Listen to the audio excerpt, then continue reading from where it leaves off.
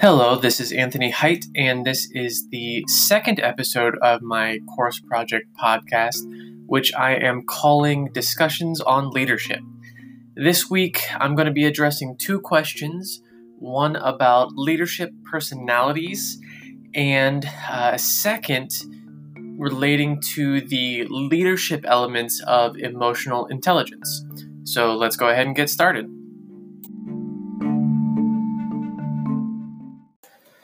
So the first question this week follows here. The chapter suggests that one way to work effectively with different personalities is to treat everyone with respect. How might a leader deal with a subordinate who is perpetually rude, insensitive, and disrespectful to others? So this is surely a sensitive topic. Nobody likes to be disrespected.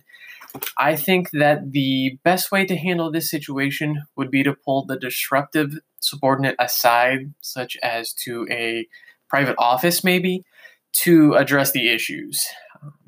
First of all, this respects the subordinate by not putting them on blast in front of everyone else in the office. From there, I think the leader should raise their concerns as something that they have noticed, obviously not calling out anybody else if there have been complaints. Then they can work on addressing the issue.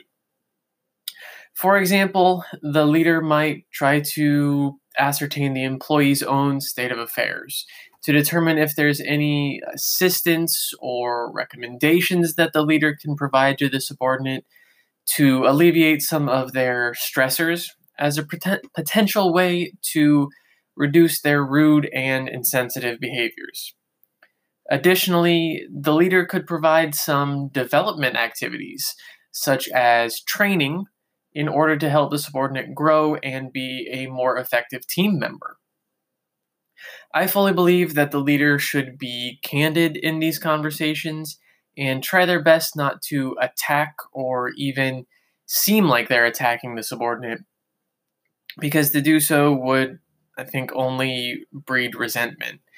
And threatening discipline should scarcely be used here as well, because I think that would also just breed resentment. And, maybe the subordinate will change their behavior in the short term, but I think it's more likely that their behavior would return to the same kind of norm of being rude and insensitive as soon as your back is turned.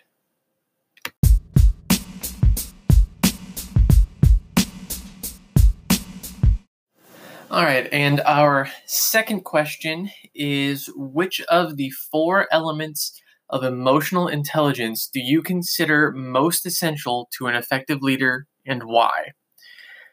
So, according to the textbook, the four elements of emotional intelligence are self-awareness, self-management, social awareness, and relationship management.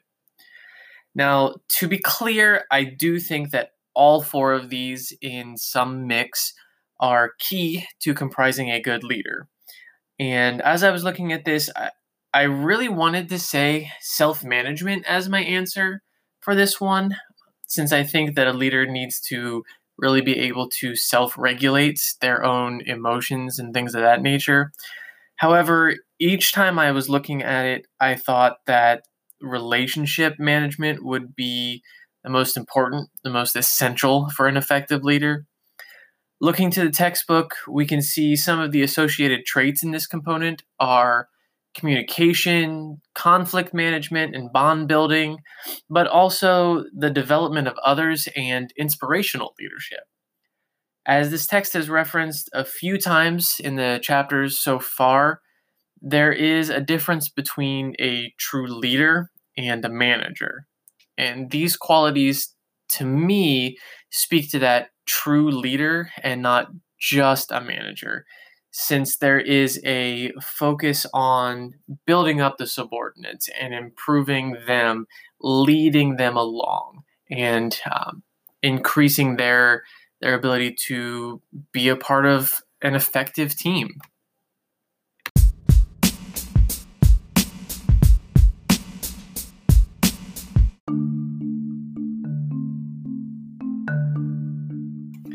Now, thank you for listening to episode 2 of this course project, Discussions on Leadership.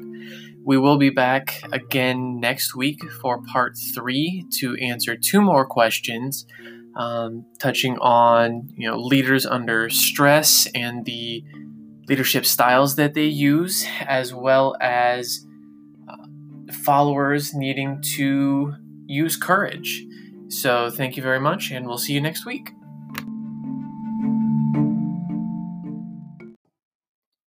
All references to the textbook in this podcast are for The Leadership Experience, 7th edition, by Richard L. Daft, copyright 2018 by Cengage Learning.